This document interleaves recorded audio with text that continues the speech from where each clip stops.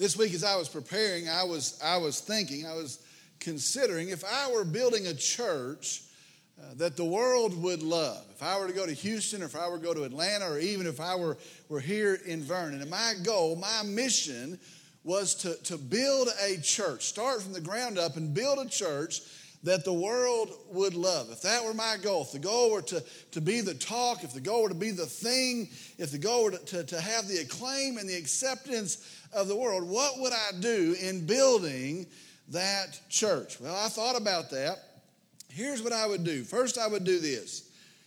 I would make it as non-offensive as possible.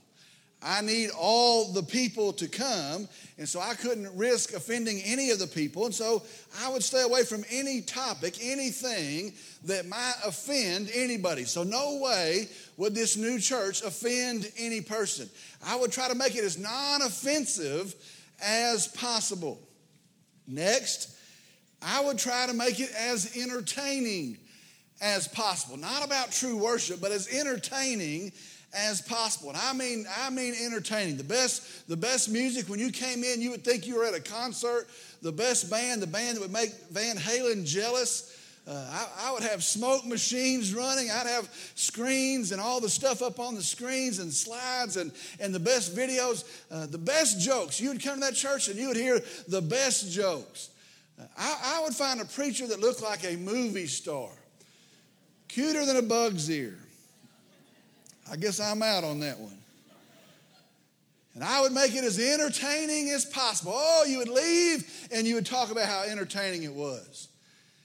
I would try to take up causes that everybody appreciates. We like to feel good. I would try to take up causes that everybody appreciates. Now, for sure, we wouldn't go door to door and try to proclaim the gospel. But man, we would have clothing rooms, and we'd have soup kitchens, and we would take up social justice causes, and we would dig water wells in Africa, and we would take pictures of kids. We would just have pictures of kids all over the place. And I would take up causes that everybody could get behind. I would try to find celebrities, and I mean the biggest celebrities, to endorse what was going on in the church. Maybe they'd be athletes, maybe they'd be singers or movie stars, and it wouldn't matter what they believed or wouldn't matter what their lives looked like, but I would get all the big celebrities and they would attest to how marvelous that church is. Here's a big one. I would try to make people feel as good about themselves as I could. I think that would be a big part of that church. I would make people feel as good about themselves as I could. That means I could not talk about sin or judgment or any of those things. But what I could say in that church is I could say, you are enough. I could say the answer is within yourself. And if we could get the stuff off of your life, the answer is going to spring up inside of yourself. I could come in that church and I could say, you know what, God exists to bless you. His purpose is to bless you and to serve you. How awesome you are. His job is to favor you. I would preach a message that would say, oh, God is so lucky to have you. I think I would even call it, You Are Awesome Church. That'd be the name. Route 2, You Are Awesome Church. Come see us Sunday at 10 o'clock. I would make the cost very low to participate. I'd make the commitment level very, very low to participate in the church. There would be actually no expectations, very few expectations to be a part of this church. Really, I would put it as low as this. If you'll just come on Sundays, in fact, that may be too much. If you'll just come on some of the Sunday mornings and you pick them, you pick the one where the service is going to be about you, and I'll let you know ahead of time, and you come on that service. And I for sure wouldn't tell people that you are needed in the church. You are necessary in the church. You're a part of the body in the church. I for sure wouldn't tell people the church is going to suffer in your absence, that you have a stewardship to your church. I would make the cost of participation in that church very, very low. And those are some of the things I would do if that were the goal. If that were the goal, those are the things that I would do. But let me tell you today, that is not our goal. Our goal is to uphold the truth of the gospel of Jesus Christ so that a lost and hurting and perishing world would be saved by the truth of Jesus Christ, and all of it would point to the glory of Jesus Christ. That is our goal in the church. And so you say, well, what would that take? I want to tell you it'd be a little bit different than the first list. What would that take to have a church that their mission is to lead people into a saving faith in Jesus Christ? It would take a church that would be radically different from the world. It would take a church that would be observably different. They would look observably different from the world that they exist in. It would take a church not to compromise, not to sell out. It would take a church that would say, right or wrong, we're going to stand in this world, and we're going to stand, we're going to be heralds of the light, the good news of the gospel of Jesus Christ. Today our message is entitled, The Decidedly Different Church. The Decidedly Different Church. Our sermon series that we're in it's still the church. We are moving through Jesus' 7 messages to the churches there in the book of Revelation. Today we're in Revelation chapter 2, verses 18 through 29. Revelation chapter 2, verses 18 through 29. Again, the decidedly different church. I'm going to ask if you'd stand with me in the reverence and the honor of the reading of God's word. Revelation chapter 2, beginning in the 18th verse, Jesus is speaking here. Listen to the words of Jesus. And to the angel of the church in Thyatira write, the Son of God, who has eyes like a flame of fire, and his feet are like burnished bronze, says this, I know your deeds, and your love, and faith, and service, and perseverance, and that your deeds of late are greater than at first. But I have this against you, that you tolerate the woman Jezebel, who calls herself a prophetess, and she teaches and leads my bondservants astray so that they commit acts of immorality and eat things sacrificed to idols. I gave her time to repent, and she does not want to repent of her immorality. Behold, I will throw her on a bed of sickness, and those who commit adultery with her into great tribulation, unless they repent of her deeds. And I will kill her children with pestilence, and all the churches will know that I am he who searches the minds and hearts, and I will give to each one of you according to your deeds. But I say to you, the rest who are in Thyatira, who do not hold this teaching, who have not known the deep things of Satan, as they call them, I place no other burden on you. Nevertheless, what you have, hold fast until I come. He who overcomes and he who keeps my deeds until the end, to him I will give authority over the nations. And he shall rule with them with a rod of iron, as the vessels of the potter are broken to pieces, as I have received authority from my Father. And I will give him the morning star. He who has an ear, let him hear what the Spirit says to the churches. Let's go to the Lord in prayer. Dear Heavenly Father, we come today, we are thankful for you. I'm thankful for such a great, magnificent, marvelous, powerful, all-knowing, all-wise Creator God. I'm thankful. But I'm thankful that in your word you tell us you're kind and you're gracious and you're aware of even us as sinners. You tell us your eye sees the sparrow. I'm so thankful. We come today and I pray as your church that we would be instructed today. We would be taught today. I pray as your church that we would begin to increasingly be molded by the truth of your word, and we would march forward. We would leave this place under the direction of our Lord and Savior, Jesus Christ. I pray the impact will be the spread of the gospel. I pray the impact will be homes and hearts and eternities that are eternally changed. And Lord, I pray the impact of you would be greatly glorified. Lord, I pray for some in this room that do not know you today. I pray that in the preaching of your word, in the presentation of your gospel, that today they would find you. They would place their faith in you. And I lay this before you. I ask that the hindrances be removed. I ask the ears will be open. And most of all, Lord, I ask that you would speak. And I trust that you will. And I pray this in Jesus' name. Amen. Amen. You may be seated.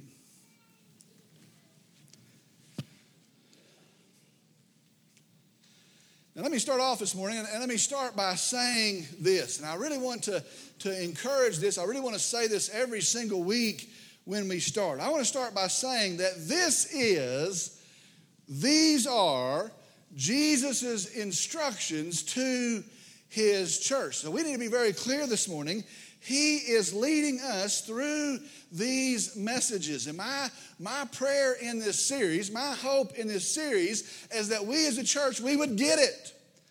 That we as a church, that we would grab onto it. And that we as Calvary Baptist Church late in the summer of 2018, that we would be shaped to be the church that he's called us to be. You see, that's the potential of these messages. That's the possibility of these messages. Jesus himself is teaching and Jesus is instructing. And if we as the church would but wake up and grab onto his truth and obey it and walk it out, we would be the church that he's called us to be. And so I say again as we move into these verses today, let's go. Here we go. Let us be that church. Let us go very quickly to the verses. There's a bunch here today. Verse 18, let me read it. And to the angel of the church in Thyatira write, the Son of God, who has eyes like a flame of fire, and his feet are like burnished bronze, says this. Verse starts off and it says, to the angel. Remember the context of the messages. Jesus himself, Christ, is giving the message. He's giving it to the Apostle John. He instructs the Apostle John to write it and to give it to the angels of the church. It is a symbolic word for the pastors of the local church. And so that's how the information is going to be transferred. It is from Christ himself. It goes to the Apostle John, and he is to write it, and he is to deliver it to the pastor of this local church. It says, and to the angel of the church in Thyatira.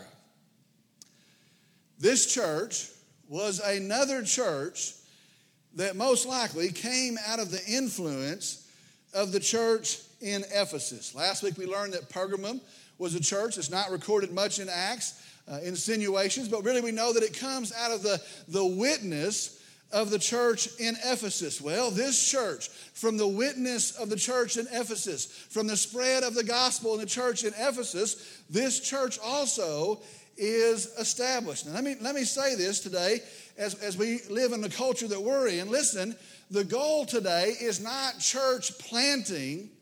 The goal today is to lead people to Jesus Christ, and they exist as the church. And that's evidently what happened here. This church in Ephesus, they're consumed with the gospel. The good news goes out, and at least these two churches start from their influence as they lead people to Christ. The city of Thyatira was about 40 miles north of our city of last week, Pergamum. It was about 140 miles north of Ephesus. Now, it's an interesting tale of the city. The city started off really as a military outpost, and it was there to protect the city of Pergamum. Now, what that means is this. If somebody were to attack, and if they were to make their way south, they would come to Thyatira, the military outpost, and they would have to deal with them first before they could get to Pergamum. And so really, it's kind of like a bait car on one of those shows. Come here first and deal with them first, and we'll deal with you later. So it starts as this military outpost. Well, after the start of the Roman rule, they had peace in the region. They no longer needed protection in the region. And so the city begins to change in its purpose. This city at that point becomes a major trade city. Now, because it was on that route, it was on the main north-south route, it became a very business-oriented city. It was known for the production of wool, and there was great wool trade there. They were known for the dyeing of wool products. Lydia comes from Thyatira. They were known for the dyeing of wool products. They were also known for their leather goods and the making and the sale of leather goods. They were also known for bronze and metal smithing, metalworking. That was a trade there in this city. And then another trade on this city was the slave trade. as people passed up and down this north-south route, it became a major city for the slave trade. Well, at the time of the reception of this letter, we find it as a prosperous city. There is a lot going on in the city. The church at this time in the city is about 40 years old. And so we find Thyatira. It is a business-oriented city. It is a successful city. It is a growing city. And there is the church about 40 years old. Now, next in verse 18, we have another awesome description of Jesus. Now, I've said this every week. I believe the best part of all of these messages is the fact that Jesus describes himself. And it's not John's description of Christ, it's Christ describing himself. What do we know of Christ? What does he want us to know of himself? It's tied to the message. Jesus describes himself. Now, we're going to come back to this description later, but the best part is, I believe, this description of Christ himself. In verse 19, we now have the message to the church. Verse 19. I know your deeds and your love and faith and servants and perseverance, and that your deeds of late are greater than at first.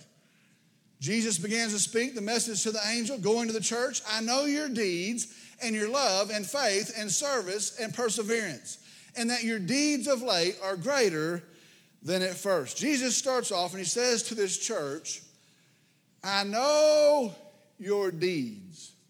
It means I know your actions.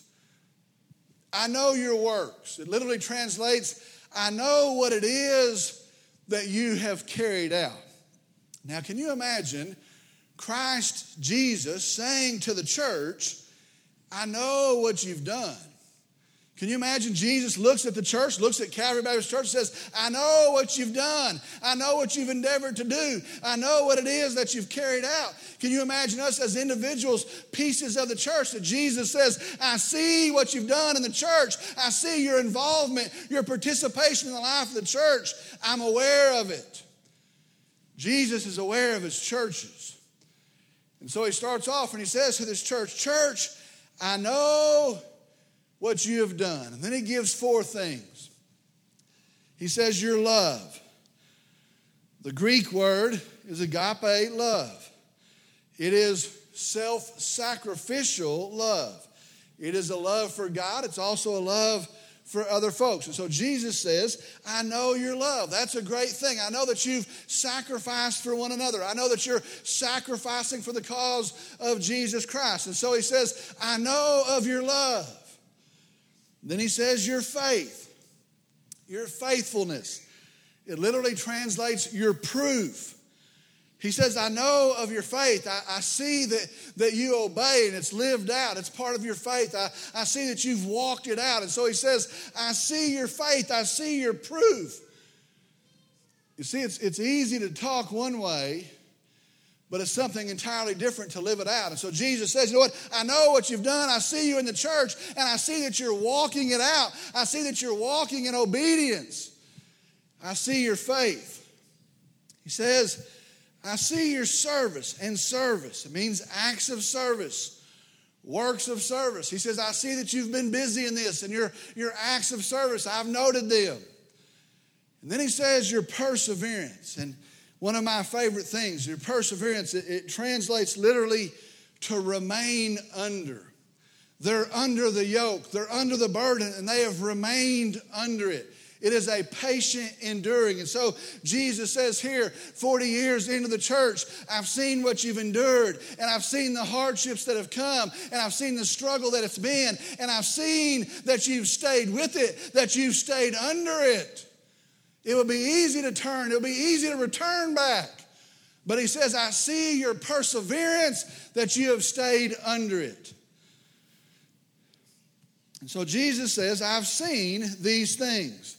He is aware of these things. Now, not only that, he says this, and that your deeds of late are greater than the first.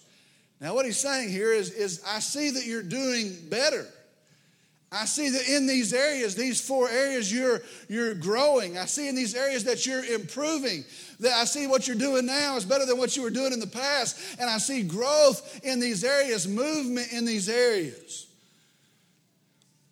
Now think about that for just a second. What an awesome thing for Jesus to tell you. Jesus comes, he says, I've seen what you've done. I'm aware of what you've done. I see your love. I see your self-sacrifice. I see your faith. I see the proof of it. I see your service. I come and I see that you've persevered, that you stay under it. And not only that, I see it's more this year than it was last year. And it was more last year than it was 5 years ago. And I see that you're growing in these things. What an excellent thing. What an awesome thing for Jesus to say. Then here it goes in verse 20. Listen to verse 20. But I have this against you, Jesus speaking, that you tolerate the woman Jezebel, who calls herself a prophetess, and she teaches and leads my bondservants astray, so that they commit acts of immorality and eat things sacrificed to idols. Now this is a huge verse. Jesus says, church, I see all of these great things. I see that you're growing in these great things, but I have this against you. Now, every time I read that, that has to strike fear in the hearer. Can you imagine Jesus himself saying, I see these good things, but I have this against you. I have this against you. I imagine they would flush white as they read and they hear, and oh, it's good, and he's bragging on us, but I have this against you, that you tolerate the woman Jezebel. Now, this is using the name of the Old Testament wife of King Ahab. Most likely this was not her actual name. It's using that name. And Jezebel in the Old Testament, she led Israel into false worship. She led Israel into Baal worship. And so it says, this woman Jezebel, you tolerate her. And it says, who calls herself a prophetess. Now what that means is this. It's not a title that somebody in the church would hold. Well, they're a this. It is a marking pointing out that she is claiming to speak from God. And so it says she calls herself a prophetess. She is claiming to speak from God. And then as she teaches, she is leading my bondservants astray. And so you tolerate this woman Jezebel. She claims to speak from God, and she is leading my bondservants astray, so that they commit acts of immorality and eat things sacrificed to idols.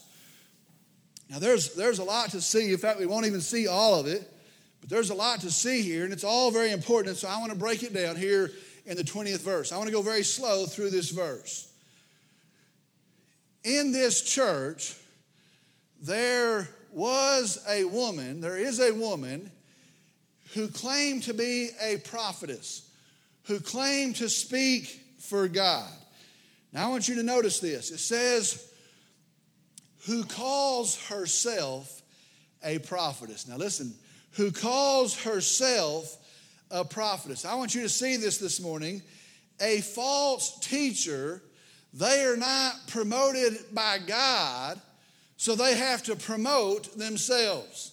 Do you understand that? A false teacher, they haven't been promoted by God, and so they've got to promote themselves. God hasn't raised them up, and so they have to raise themselves up. Remember the story of Moses? God appointed him. God called him. He was reluctant, but God raised him up. Remember the story of Joshua? God appointed him. God called him. He was reluctant, but God raised him up. Remember the story of Isaiah, and we could go on and on. God called him. God put him in his place. He was reluctant, but God raised him up. Well, understand, these false teachers, God hasn't lifted them up, and so they've got to self-promote and lift themselves up. She is arrogant, and she calls herself a prophetess, a self-promoter. God says in his word, if you humble yourself, at the right time, in due time, he will exalt you. We find this lady, and the first thing that stands out is she's calling herself a spokesman for God, and she is exalting herself. She is self-promoting herself. Let me just say this. Watch today, and the same thing is true. Watch today, and it's the same thing. These folks come along, and maybe they're a female, maybe they're a male, but they come along and they have to mark themselves. They have to promote themselves. God hadn't called them, and so they've got to do it, and they're self-promoters. That's what this woman was. Let me say this. It is and we need to be sure of this, it is a serious, serious thing. In fact, let me just tell you, it is a grave thing to claim to speak the word of God. Did you hear that? It is a grave thing to claim to speak the word of God. It is not a flippant thing. It's not some light-hearted thing. It's not, well, my regular job didn't pay off, and so I'll try and see how this goes. It's not, well, I like this platform and everybody's looking at me, and so I'll seize this platform. Listen to me. God still calls and God still empowers gifted preachers and gifted teachers of his word, but it's this word that we're preaching, and I want to tell you, it is no small thing, no light thing to claim to speak the word from God. Let me just tell you, I'd be very leery of somebody who treats it as such. We see it all the time. And so here's this woman. She is arrogant. She calls herself a prophetess. And the Bible says, and she teaches and leads my bondservants astray. Very plainly, she's a false teacher. She's not teaching the truth. She is a liar. She is a teacher of falsehood. And the Bible says the fruit of that is she is leading Christ's bondservants astray. Now, I can't imagine the heaviness of this. Here she comes. She's a self-promoter. She's arrogant. She is a teacher of lies. And she is leading the bondservants, the people of Jesus Christ, astray. The word astray, in the original language, means to cause to wander. They were on the right path at one time, but now the false teachings entered in and they've wandered off the path. It means to leave the correct path. They were on the correct path. It lines up with the Word of God, but now because of the false teaching, they have left the correct path. It means to march into error. See this. This false teacher, she is leading the people of Jesus astray. Now, man, I can't even imagine that. Can you imagine a person so brazen, so bold, so audacious as to take the people of Jesus Christ and to lead them into error? Now, we're going to see Jesus' response to her in a little bit. But can you imagine that?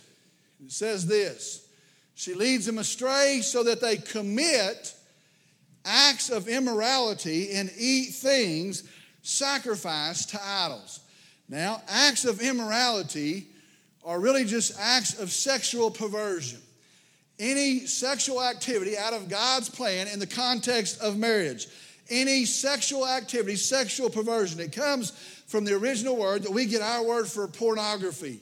She is leading those people into sexual sin. And then it says, and to eat things sacrificed to idols. Now, the pagan worship, they would have all of these sacrifices.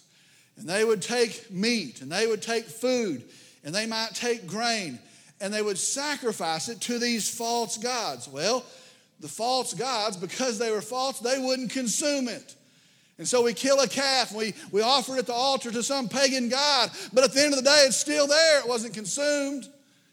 And so they would take this meat and they would disperse it, and maybe they would take it back, or maybe they would sell it and they would eat it. And that's what it's talking about here. Now, Paul says that act is not a sin. But what is a sin is that somebody sees the pagan worship, they see the false worship, they see the food that was a part of the pagan worship, they see the food that's tied to the pagan worship, and then they see the Christian with that food. And maybe they see it as an individual, maybe they see it in their home. And so when they see the pagan worship and they see the food offered to the idols and then they see the Christian with the pagan food, they see that as an approval of the pagan way. They see that as a mixing of the pagan way. And so they say, you know what? The Christian has the food that was offered to the idol, and so maybe the idol's okay as well. Simply, it ruins their Christian witness. Now, Paul says this. If nobody sees it like that, then it's just like any other food. And that's what he says. If nobody understands it that way, it's just like any other food. Go ahead and eat it. It's not a sin. But Paul says most likely in this world, they will see it like that. And they're going to see it as an acceptance of the pagan ways. And so Paul says, if you read it in his writing, he says, you know what? If the meat offends somebody, if the meat would ever to lead somebody astray, if the meat were to harm the cause of Jesus Christ, Paul says this, I can eat all the meat, it's all legal to me, but I will never eat meat again. Listen to me today.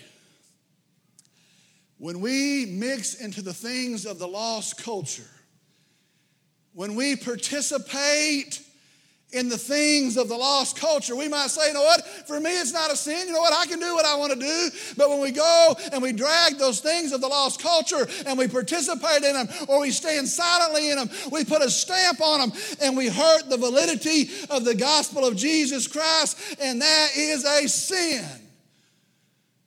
Well, you know what? I've got freedom. I can do what I want to. Listen, brother, if you hurt the witness of the gospel, it is a sin.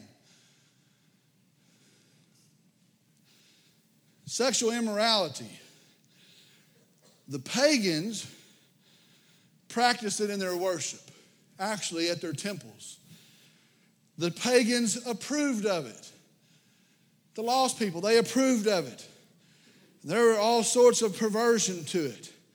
Prostitution, homosexuality, adultery. You know what? You're not confined to your marriage. Adultery, free sex with whichever person. You just come and go as you want. And they had approved this system. Well, in a misapplied understanding of grace, these folks, and it was the last church as well, they were saying, you know what? Because of grace, you can do what you want to do. Because of grace, God's going to forgive you in that. Or the teaching of the Gnostics. The Gnostics came in and said, you know what, the physical body is separate from the spiritual body, and you can do whatever you want in the physical body, and the grace of God frees it from harming the spiritual body. And so they'd say, do what you want to do. It's your body. Do that. God's grace is going to cover your spiritual condition. And so they were teaching that it's okay.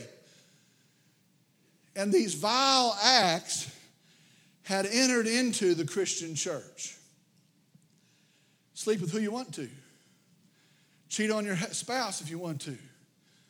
Do what you want to do. Look at what you want to look like. Those practices that had crept into the church and it was approved in the church. You know what? It's not going to hurt your spiritual condition. And so these things had entered into the Christian church. And then see what really happens.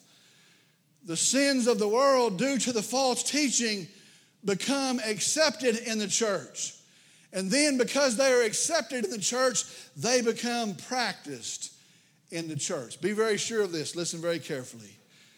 False teaching will always result in false practice. Do you understand that? False teaching, if you're receiving and hearing and taking in false teaching, it always will end up with false practice. People today say, well, why does it matter? Why does it matter if we hold the line? Why does it matter we have to be so tough in this stance? Wouldn't it be better just to let it go? Listen, false teaching will always result in false practice. Let me put it like this. This shameless false teacher, she had led the church of Jesus Christ, the church that he bought, the church that he died for, the church that he himself had established.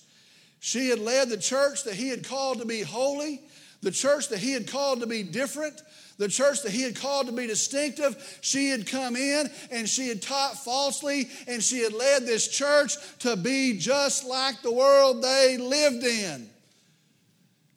And they followed her. Now, I want you to see this. Those things were sins. They were sins. They were vile sins. They were gross sins. Those things were sins, but they weren't the sin that Jesus was talking about. They weren't the sin that Jesus was confronting. Watch this. He says, I have this against you, that you tolerate the woman Jezebel. Those were vile sins. Those were nasty sins. Those were sins that can never stand. Those weren't the sins he was confronting. He says, the sin I'm confronting is this. I have this against you, that you tolerate the woman Jezebel. The sin of the church, this church, was that they tolerate the woman Jezebel. To tolerate means to let alone, to permit, and the most literal, to overlook. Jesus says, church, you overlook the woman Jezebel. Church, you tolerate the sin of the woman Jezebel. Your sin is the tolerance of this woman. Jesus says, you're tolerating it, and I can't stand it. That is your sin. That is what I have against you. Today in 2018, our culture, our world has promoted a system today, has promoted an ideology today where tolerance is the greatest virtue. Now, I don't know if you know that, but the day we're living in, listen, tolerance today is the greatest virtue. We are told the pressure is put on us. Our kids are raised believing that tolerance is the greatest virtue. Not character, not integrity, not honesty, not work ethic, but tolerance is the greatest virtue. Today we're told that the greatest thing that we could ever do is not to offend anybody. And if we're going to have a great society, we don't want to offend anybody. And if we're going to be the people we ought to be, we can never offend anybody. And the greatest virtue today is tolerance. What about a man of character, of integrity? No, tolerance. We don't want to ever offend anybody. And to never offend anybody, we've decided to overlook everybody, to tolerate everything. And tolerance is promoted as the key to a perfect society. Today, some person, and I'll just go ahead and call him a nut job, some creep of a man can say that I self-identify as a woman, and everybody has to say that's okay. Our kids are going to be trained that that's what they have to approve of. Who are you to judge them? And some creep of a kook could say, you know what? I self-identify as a woman. It doesn't matter what their chromosomes say. We have to say, well, you know what? That's going to be okay. In the name of tolerance today, we have to let it go. In the name of tolerance today, Target says you can walk in the woman's bathroom, that's going to be fine. In the name of tolerance today, Bruce Jenner's given the title Woman of the Year. Listen, he's not a woman, he's a man, and a freak at that. Tolerance is going to be our downfall. Friends, listen to me. This sounds pretty hard. It is. It sounds pretty tough, but here's the point. Here's the truth. Listen, church, if our standard is going to be tolerance, if our goal is going to be tolerance, we're going to miss the truth. And that's the reality of it. If the goal is tolerance, if the goal is never to offend anybody, if the goal today, if the standard is tolerance, we're going to miss the truth. And listen, in the church, truth trumps everything. Truth trumps everything. You see, it is the truth that is Jesus Christ. He says He is the truth. It is the truth that leads to salvation, and a deviation from the truth leads you to hell. It is the truth that brings the forgiveness, the redemption of our souls, the payment for our sin. And in the church, truth trumps everything.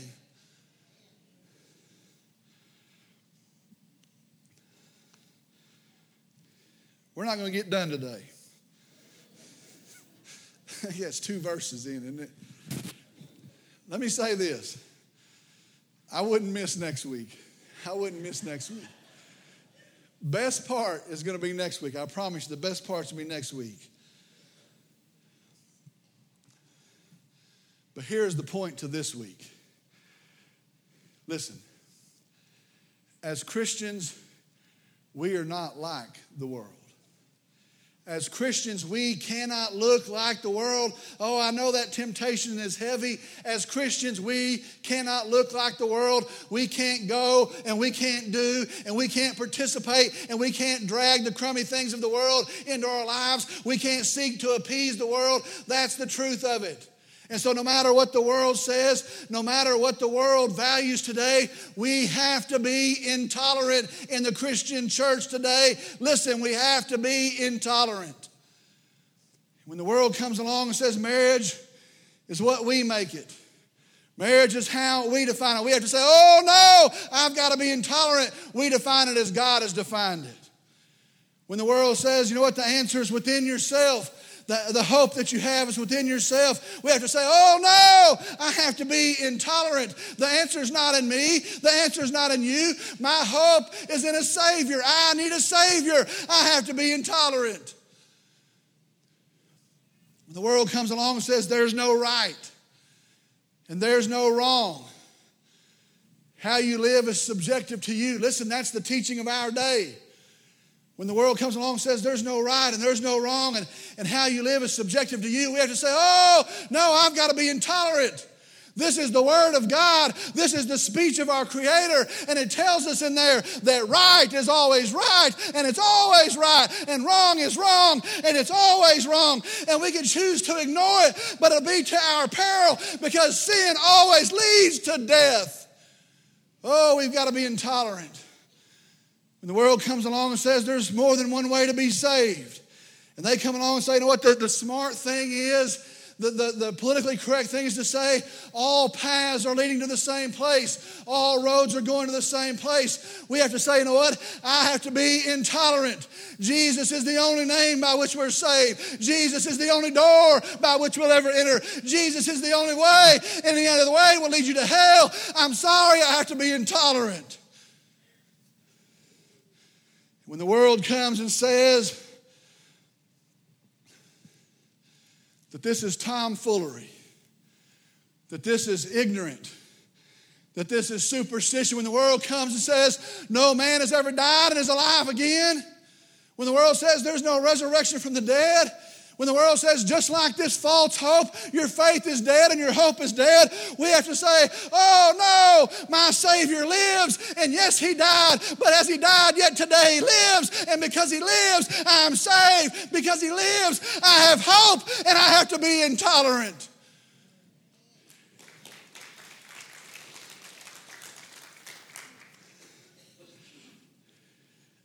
It is not love to be tolerant. It is love to point to Jesus. It is not love to be silent.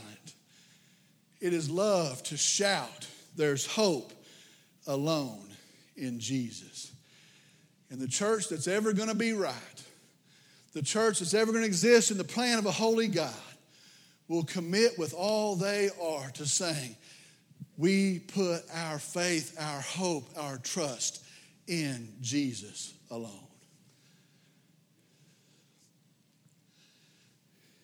See, that's how we're saved. That's how we're shed of our guilt, the stain of our sins. It's the gospel of Jesus Christ. It's the good news. And Satan has come and he's trampled that out of us. And Satan has come and said, you know what, you might find another route, but you know what, the hurt and the pain's still on top of us. And Satan comes and says, you know what, there's a light, but you know what, it's a false light. It's not the true light. The good news of the gospel is this: God loves you. God has forgiven you in the cross of Calvary. He says if you'll confess your sin, He'll forgive you of them. He says if you'll confess Him as Lord, you will be saved. Eternity secured. And that's the good news of the gospel. Maybe you're here today and you've never put your faith in Jesus Christ. Let me tell you something, friend. The hope still stands. Maybe you're here and you've never understood it and you said, I don't understand why it mattered. Listen, it's the only hope. It's the only way. And His grace is still offered. His hope still stands. In just a moment, we're going to close with a time of invitation. And if God has spoken to you, if He's speaking to you, if you would come and say, today, you know what, I surrender it all, and I call Him my Lord and my Savior. I confess I'm a sinner. My hope is in a Savior provided through my Savior, Jesus. You come today and we'll settle that. You come and let's settle. If you need more information, you come, let's settle it. The good news still stands. Jesus is our hope. Let's pray. Dear Father, we come today. I'm thankful for the truth of your word. I'm thankful for a very plain message that you give us. The sin was vile and gross, those other things, but the main sin was tolerating false teaching that would lead us to false practice, that would lead us away from the gospel of Jesus Christ. Lord, I pray for some in this room today that need hope. I pray for some today that are burdened in their souls. They're pushed down to the weight of their sin, the condemnation, the guilt of their sin. That they would understand there's forgiveness alone in you. There's hope alone in you. I pray that today they would put their faith in you. Lord, stir in their heart. Lord, I pray for us as a church. I pray we wouldn't be so calloused that we could hear this truth and not show up for I-4 and not show up for Monday night and not tell our co-workers, not tell our family members, not spread the good news of the hope of Jesus Christ. Lord, don't let us be so calloused. Lord, I pray that this would spring up in a movement that would point to you, that the gospel would go out, that many would be saved. Help us in that. Change us in that. Empower us in that. Lord, we come and I pray that you've been glorified. I pray in this time of invitation now that you freely move. I submit this to you. And I trust you and I love you. And I pray in Jesus' name, amen.